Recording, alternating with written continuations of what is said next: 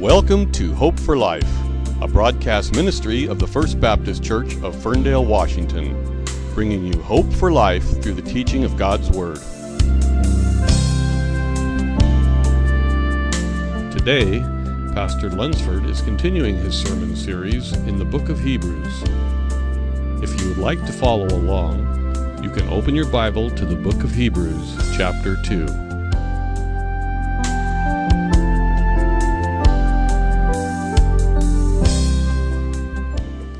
Open your Bibles, please, to Hebrews chapter 2. As we approach Thanksgiving this week, I'm thankful for many things. I'm thankful for something new this week. It's called Skunk Off.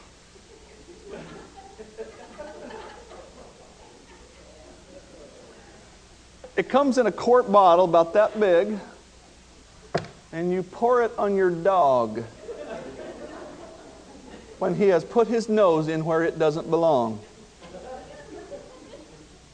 See, I am personally wise enough to avoid a skunk, but my dog, Arthur, is not so smart. When your dog brings home something so putrid, you begin to reconsider that whole man's best friend thing. I'm thankful that Skunk Off works to a great degree.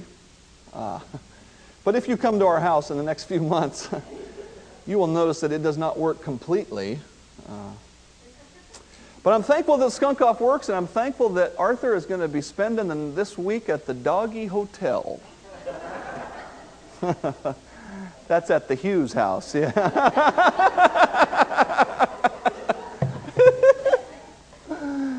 You might have to just stay in that pen the whole time. Oh, man. Oh, seriously, we have many reasons to be thankful. Many, many. But the greatest reason, I believe, is what we're going to study today in Hebrews 2, verses 14 and 15. Talking about Jesus, it says, "Inasmuch then as the children have partaken of flesh and blood, he likewise shared in the same, that through death he might destroy him who had the power of death, that is, the devil, and release those who through fear of death were all their lifetime subject to bondage." There are three characters in these two verses, and we're going to look at this passage from the perspective of those three characters. The first one I have called the diabolical dictator. You notice there that it refers to the devil at the end of verse 14. And there are some notes in your bulletin if that will help you to be able to follow along and grab what the Scripture is saying. And in there I have put a series of names for the diabolical dictator. And I want you to understand a little bit about the devil or Satan, because sometimes we get misconceptions about who he is and what he can do. And certainly this verse tells us what he cannot do anymore. But as we begin to think about him, we need to understand about his identity, that the first name given to him was the name given by God, which is Lucifer. And the word Lucifer is used in Isaiah chapter 14, where he is spoken of by that name, and it says, "How art thou fallen from heaven, O Lucifer, son of the morning?" And the word Lucifer means brightness. And then it's modified by son of the morning. We understand that Lucifer was one of the created angels of God, perhaps one of those at the top of their hierarchical structure. He's called brightness. Something special. There are other angels, Michael the archangel, or ruling angel, if you will. He is called brightness and son of the morning. In Isaiah 14 and in Ezekiel, we read of him rebelling against God and desiring to be the ruler in the place of God, and we read of him being judged by God. And so he becomes what Hebrews 2:14 calls him, the devil. Our word diabolical is from this same Greek word diabolos, the devil. It means a slanderer or an accuser. It's used in Job 1 and in Revelation 12:9. In Job 1 and Revelation 12:9, we see him doing this work of slandering and accusing. You remember the story in Job 1. Bible says that Satan, or the devil, came to God and pointed to Job and said, "Look at Job. He only serves you because you give him thanks." That is Satan accusing or slandering Job to God. And then in Revelation 12:9, we hear him called the accuser of the brethren. The word brethren there used to refer to us. And so we understand that one of the things he does is go to God and say, "Look at Dave Lunsford. Look what he did this week. And you're still going to let him live? You're still going to let him pastor that church?" He accuses us before God. He accuses you before God. He is the devil. He is the accuser. He is the slanderer. And not only that, but if you read Genesis 3 and think about it carefully in light of this line, this name, you understand that the devil accuses God to us. What did he say to Eve? He said, "Eve, God knows that when you eat from that tree, you're going to be just like him. He's trying to keep something from you." That is the devil slandering God. And he does that to us today through the world. He accuses God before us. The third name of the devil is Satan. And the word Satan means an adversary. And that is what he is called many times. He is our adversary. He is the adversary of God. He opposes anything godly, and that includes us. Then there are three other names used of him, not as often. One of them is the great dragon. Certainly the imagery of a dragon is that of something ferocious. He's called the serpent of old. And we know that when he tempted Eve, he possessed, if you will, the body of a serpent. And the Scripture says the serpent was more subtle than all the beasts of the field. So we understand that perhaps the serpent indicates craftiness or subtlety. And then he's also called the enemy. And the root word from the word enemy means hated or hater.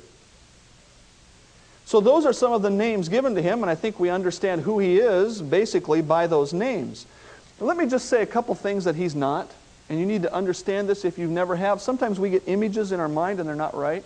Satan is not the dark god. There's a difference between being a created being and being a god or a powerful being in terms of possessing power in and of yourself. Satan only has power because God created him and gave him power initially as a created angel being, and then Satan corrupted that power that God gave him. And we also understand from Job chapter 1 that Satan is limited in what he can do. God does allow him to do some things, and we'll look at that more in a minute. But Satan is not the dark god. There is not Satan and God on an equal line, the god of darkness, the god of lightness, and these two gods fighting with one another, and we are their beings. That is not the case. There is one God, eternally existent in three persons, the Father, Son, the Holy Spirit. And that God created angelic beings, and one of them, named Satan, led a third of those angels to rebel and to defect. They are created beings. They are limited in power. They are limited as to their place of existence. If Satan is here today, he's not over there. You need to understand that. And that's why I think we're on pretty good ground when we say most of the time Satan is not tempting you. Because he just cannot be everywhere at once. He is a created being as you and I are created beings. He is powerful. We don't know how fast he can move, just like we don't know how fast angels move. But they are limited by space and time in ways that are different from us, but they are limited, and he is limited. His activity. Look here at Hebrews 2. I believe one of the greatest activities of Satan that we understand here in Hebrews 2 verse 14 is the activity of intimidation. Inasmuch as the children have partaken of flesh and blood, Jesus himself shared in the same, that through death he might destroy him who had the power of death, that is the devil, and released those who through fear of death were all their lifetime subject to bondage. Now we read there that Satan has the power of death. Does that mean he can kill people at will? No. Many years ago in a church that I was part of, a young mother in that church died suddenly for no apparent reason, and the autopsy found no medical cause for her death. Like it would be similar to a sudden infant death syndrome. There's almost no evidence of anything going wrong in the body whatsoever. She died suddenly. Shock to all of us.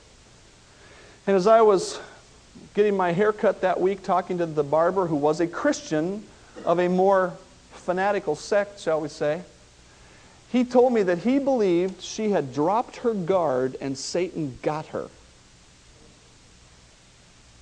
Because that's what he believes about everybody. That you have to be on your guard, and when you drop your guard, Satan gets you. Well, you know, that's his idea, but it's not God's. Because Job chapter 1 shows us very clearly that Satan wanted to get at Job, but all he could do was come to God and accuse him. And God decided to teach Job a lesson and to teach Satan a lesson, and so he allowed Satan certain reign. But we even see that at a notch at a time. He said, okay, Satan, you can do this. And then he said, you can do that. And eventually Job lost everything he had, and his body was covered with sores. And we think, oh, that's a terrible thing. And yet God was involved in an important exercise, and that was demonstrating to Satan, Satan, you don't know what you're talking about. Job loves me, and he's going to serve me no matter what happens to him.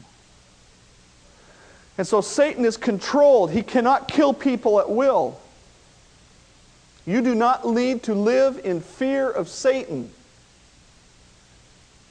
In Matthew, Jesus said this, do not fear them who can kill your body, but fear him who can kill your body and soul in hell. Who is that? That's God.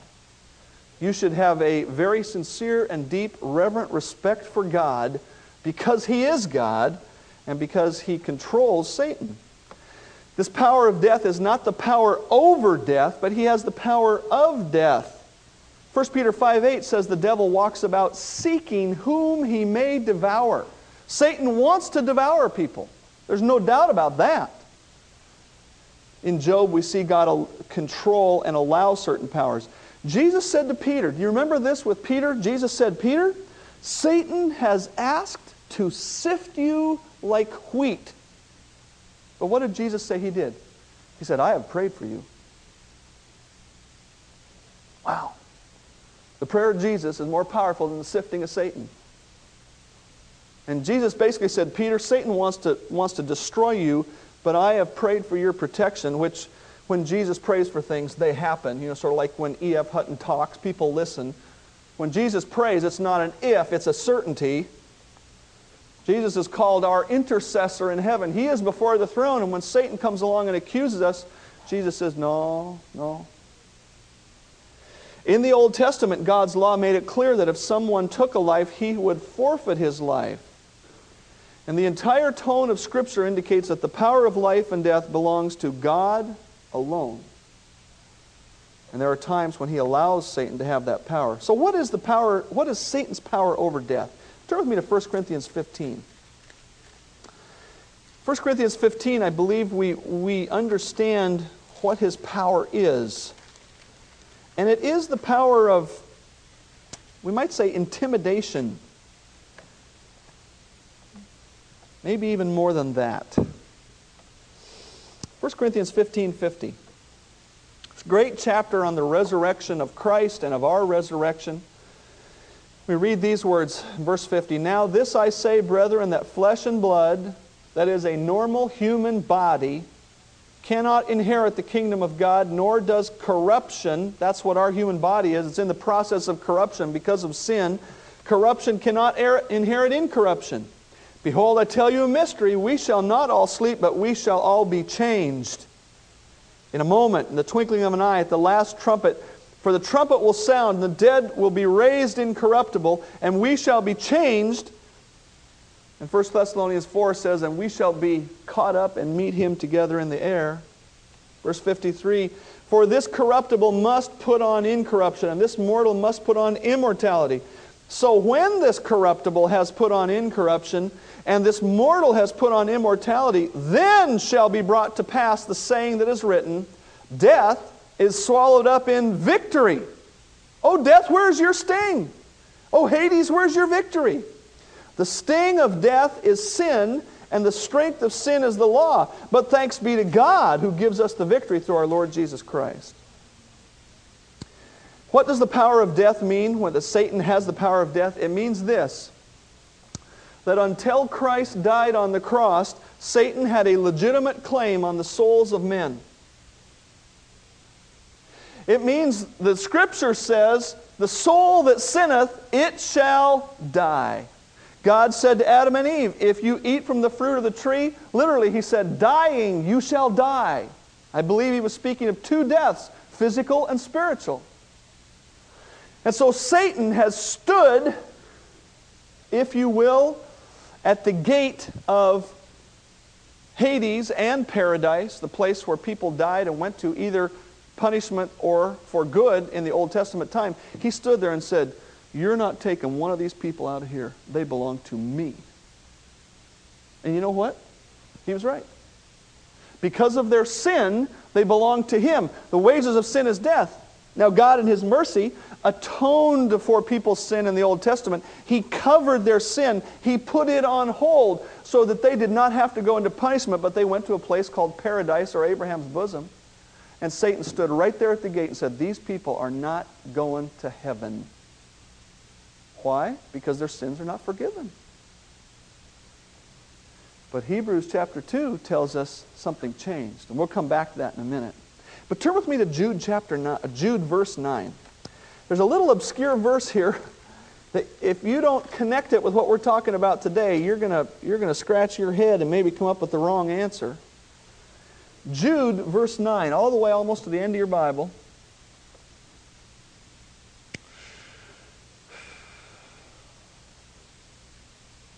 Jude is a warning about false teaching.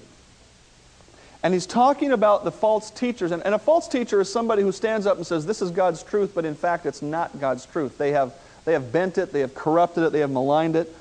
And so in verse 8, he refers to these people as dreamers. Likewise also these dreamers defile the flesh, that is, they sin in their bodies, they reject authority, and they speak evil of dignitaries.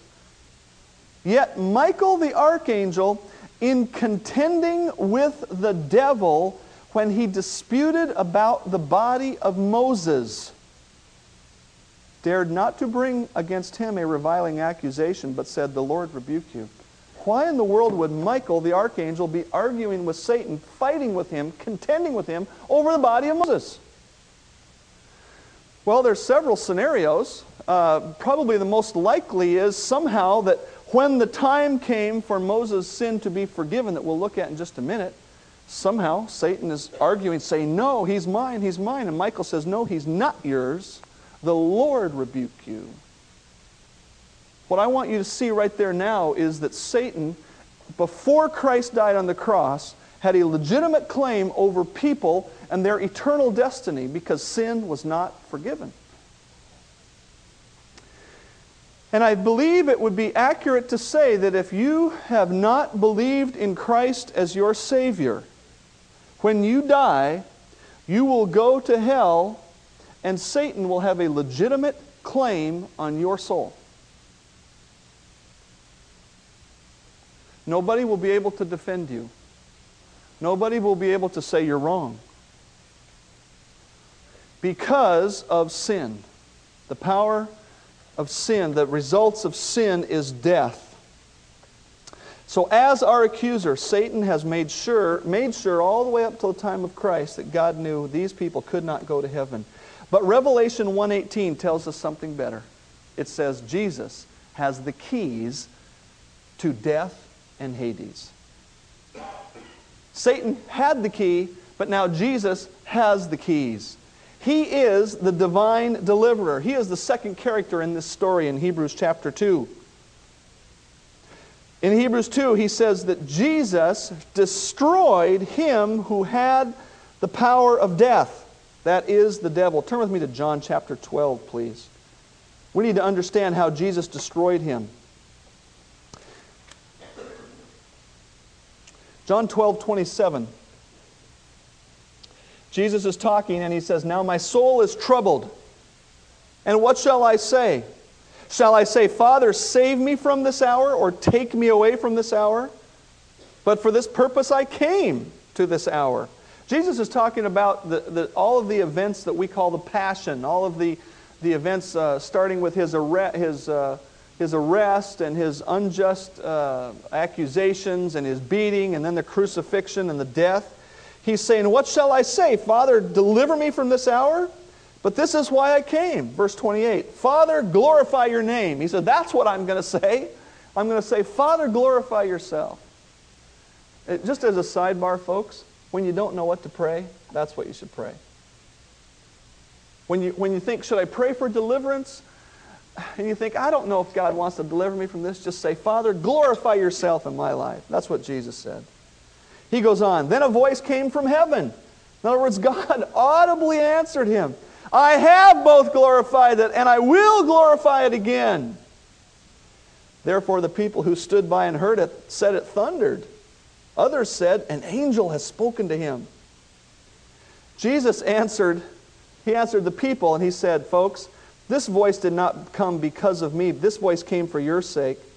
Now is the judgment of this world. Now the ruler of this world will be cast out." What does that tell us, folks? That tells us that when Jesus is predicting, he says, when I come to my hour, which is the hour of crucifixion, not the hour, but the time frame. He says, when I come to these events and when I accomplish this great death, burial, and resurrection that's going to become, now the ruler of this world will be judged, will be cast out. What's it mean, cast out?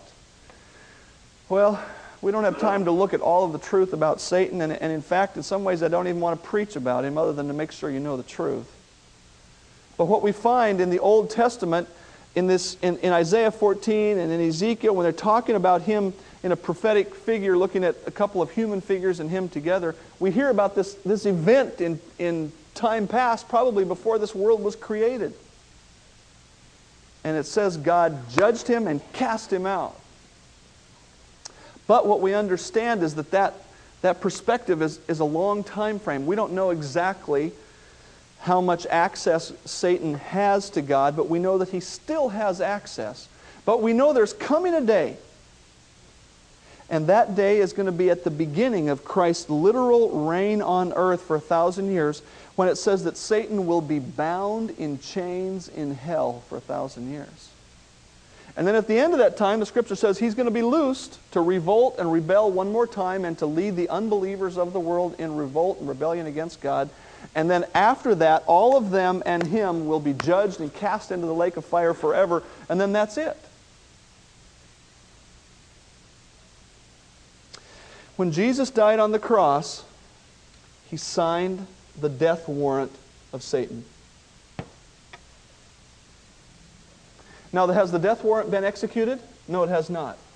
And in fact, when we read this verse that says in Hebrews 2 that says Jesus destroyed the devil, it does not mean like ground him to powder and threw him away.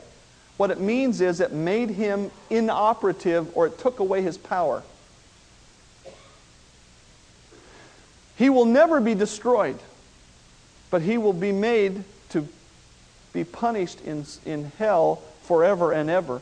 His control has now been divinely limited and taken away, and eventually it will be completely done away with in terms of his power. Turn with me to Luke chapter 11. In Luke 11, I believe Jesus tells a parable which is teaching through a story, if you will, that really summarizes this whole business for us. Luke 11:20. He was accused of casting out demons through the power of Satan. In other words, they said, "You're one of Satan's angels or one of his, people. Verse 20, he says this, "But if I cast out demons with the finger of God," in other words, he says, I'm saying I'm doing it with the finger of God. "And if I cast out demons with the finger of God, surely the kingdom of God has come upon you. When a strong man, fully armed, guards his own palace, his goods are in peace. But when a stronger man than he comes upon him and overcomes him, he takes from him all his armor in which he trusted and divides the spoils." You hear what Jesus is saying? He's saying, folks, I'm not casting out demons by the power of Satan. He says, in fact, Satan is a strong man guarding his house, and all of his goods are at peace. They're all there. Nobody disturbs him. He says, but when a stronger, it doesn't say stronger man, literally, it just says a stronger, because Jesus is more than a man. He says, when a stronger person comes along, he basically conquers that person and takes everything he has. When Jesus died on the cross, he paid for our sin, and Satan had no more ground to stand on in accusing us before God.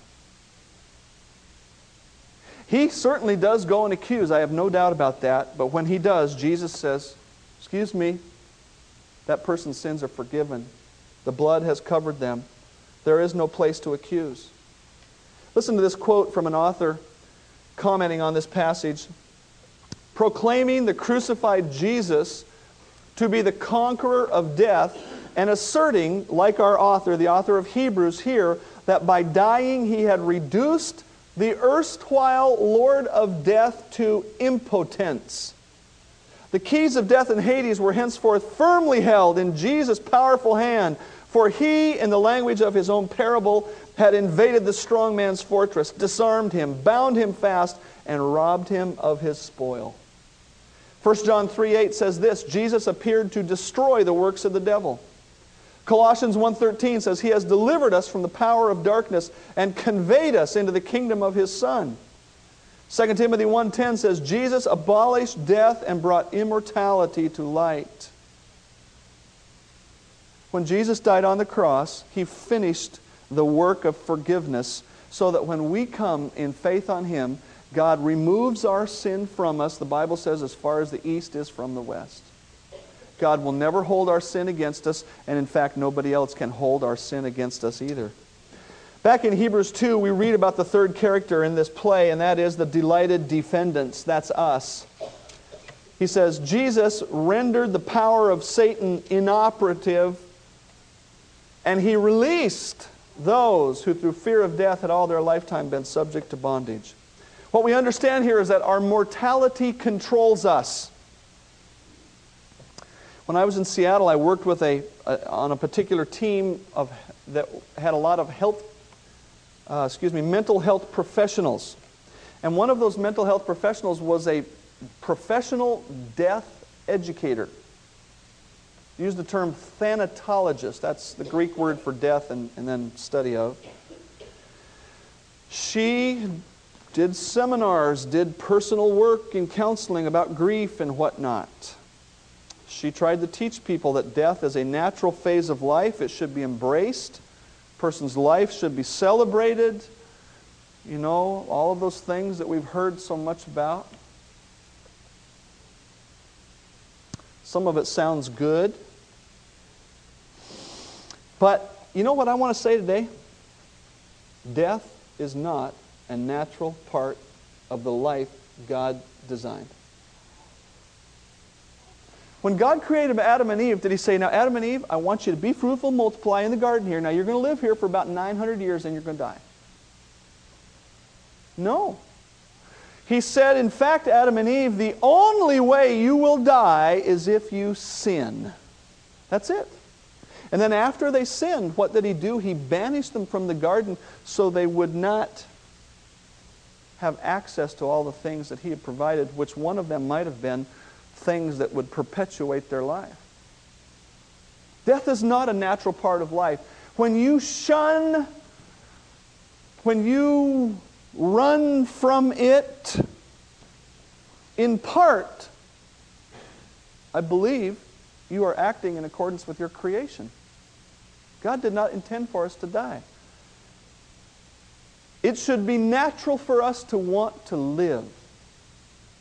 It's natural for us to want to extend the life of people around us. There is a righteousness to that. But there is also an unrighteousness to letting our mortality control us.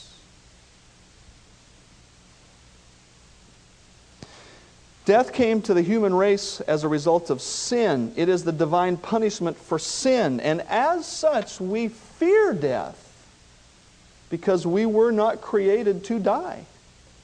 This is why people don't want to talk about wills and funeral arrangements ahead of time, even when they are terminally ill and all of their loved ones are thinking, come on, this is going to happen. We've got to talk about it. No, I don't want to talk about it. You've been there. This is why people refuse to speak about death. You ever been around somebody who does that? As soon as they say something that could be bad, like I hope I don't fall down when I walk off the platform, I got to knock on wood right away because I think knocking on wood is going to save me from the predicament that's coming. And those same folks will not speak about death because it might happen. If you haven't been around them, you will. This is why people scream and cry and rage at God and man alike when their loved ones die. This is why funerals are often poorly attended. This is why some people don't go to the doctor because they don't want him to tell them they're sick, because if he doesn't say it, it might not happen. This is why people don't know how to speak to someone whose loved one has died. Because in truth, they don't even want to talk about death. In my experience, this is why there are chaplains in the police department and the fire department, because unsaved firefighters and police officers, as great as they are at doing their job, don't want anything to do with grief, because that's about death. Do you understand when it says we have been held hostage? We have been subject to the fear of death all our lifetime. Subject to bondage. My friend, the thanatologist, smiled and talked about how natural death was until her significant other died. And she developed a significant substance abuse problem. And the last that I knew, she was asked to leave the team that I was on because she had ceased to be able to function in a productive manner. Folks, you can explain death any way you want, but the only way that works is God says it's not natural, it's because of sin, and if you want to be delivered from it, it's free. Jesus has conquered sin, death, hell, and the grave. And you can have that victory. On our own, human beings are under bondage to the fear of death, but we're not on our own. Because Hebrews 2:15 says we have been released by Jesus. We've been released. I've never been in jail as a prisoner. I've been there to visit some folks. And in the jail that I went to visit people fairly often, I had to go into a locked room. I had to go into a room, they locked the door, and then they would push the button, and I would get in the elevator, and I would go up, and it would get off at my floor, and then I would be in a locked room with no access except the elevator and a locked door, and the prisoner would come in and sit on the other side of the glass, and we would talk with the telephone. And when I wanted to leave, I had to go and stand and look so the guard could see me, and he would allow me to go in the elevator, and then I would come down, and I'd look so the other guard could see me, and push the button so the door would open, and I could be outside. And I'm telling you what, I love to be outside. That's as close to jail as I ever want to get. And I'm so thankful that when I was 4 years old, God freed me from the bondage of the fear of death. I'll be honest with you, I don't even know what it's like to live with that. except by observation in other people. It's so wonderful to know that when I die, I'm going to heaven. Now, I don't want to die soon. Some days, you know. And I understand when people get in despair because of physical, we can get into such pain and such difficulty that we think, I just want to die and go home. And I'm not sure that's all ungodly. In fact, Paul talks about it in Romans. He says the whole creation groans, waiting to be delivered from this mortal life. But I've been released. 1 Corinthians 15 says, thanks be to God who gives us the victory. Turn with me to Romans 8. I hope Romans 8 takes on a new light for you today, because this Romans 8 is about the deliverance we've just been studying in Hebrews. Romans 8, starting in verse 31. What shall we say then to these things? If God is for us, who can be against us? Do you understand that now in terms of Satan the accuser? If God is for us, who can be against us? He who did not spare his own Son, but delivered him up for us all, how shall he not with Jesus also freely give us all things? Who shall bring a charge against God's elect? That's you and me. He says, do you think Satan's going to make any headway with God making a charge against us? He says, it's God who justifies. Who is he that condemns? It is Christ who died and furthermore is also risen, who is even at the right hand of God, who also makes intercession for us. That's a word for prayer. Remember how I said Jesus prayed for Peter? He says, I'm not going to let this happen. I'm going to pray for you. Jesus is praying for us. He intercedes for us with God. Verse 35, who shall separate us from the love of Christ? Shall tribulation or distress or persecution or famine or nakedness or peril or sword? As it is written, for your sake we are killed all day long. We are accounted as sheep for the slaughter. Yet in all these things we are more than conquerors through him who loved us. For I am persuaded that neither death nor life, nor angels nor principalities, that's Satan, nor angels nor principalities nor powers, nor things present nor things to come, nor height nor depth, nor any other created thing shall be able to separate us from the love of God which is in Christ Jesus our Lord. Do you understand that passage now? Satan's got no claim on us. Nothing can separate us from the love of God. We have been delivered from that bondage. What should that deliverance do for us? Well, Romans 14:8 says this, for if we live to the Lord. If we die, we are the Lord's. Therefore, whether we live or die, we are the Lord's. What's the worst thing that could happen to you today? Well, let's just say that dying is the worst thing that could happen. Well, what happens then? You blink your eyes and there's Jesus standing in front of you. Well, is that such a bad thing? I don't think so. Now, I understand we have this drive to live. It's from God. But are you fearing death today, friend? You shouldn't be. Hey, if I live, I'm the Lord's. If I die, I'm the Lord's. It's okay either way. The Apostle Paul struggled with this. He desperately wanted out of this life. Man, that guy was beaten and shipwrecked and terrible things for the gospel. And he said, boy, I want to go home and be with the Lord. But then he said, you folks need me here to share the Word of God with you. And he said, I'm torn. And then he said, I think it's more important to stay. But that was not his personal desire. It was what he believed was God's mandate from him.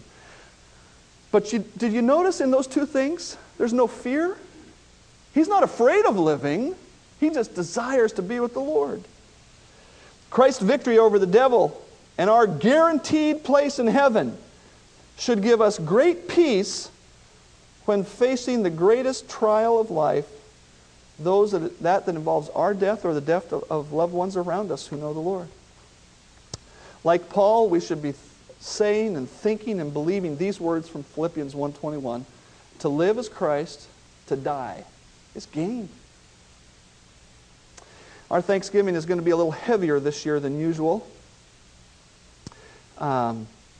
Sue's sister, who is just about 55 years old, just learned this week that she's got about a year to live, maybe less.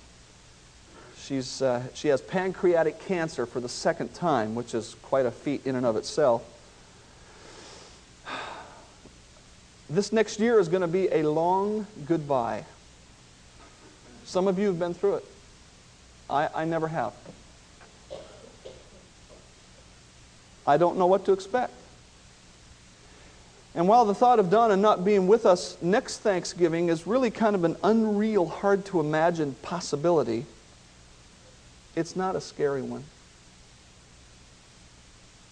Because Donna is headed for heaven. She's going to be delivered from the body of suffering that she's had for some time. The trials of her life will be ending, and her indescribable joy will begin. And that is the real heart of Thanksgiving.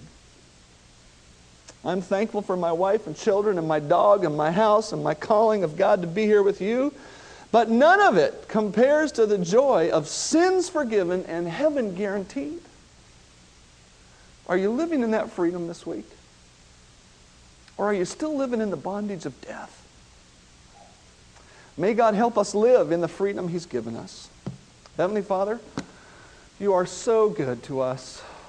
You have freed us from the devil and his demons, from their control.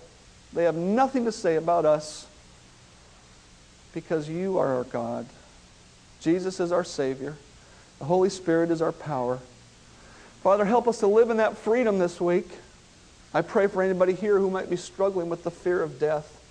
May Your word instruct and comfort and change their heart. I pray in Christ's name, amen. Thank you for listening to Hope for Life, the broadcast teaching ministry of the First Baptist Church of Ferndale, Washington. You can learn more about our ministry on the internet at www.ferndalebaptist.com, or you can contact us by mail at First Baptist Church, P.O. Box 69, Ferndale, Washington 98248. Telephone 360-384-3111. We invite you to join us for worship Sunday mornings at 10:45 a.m. Our prayer is that God's Word will give you hope for life.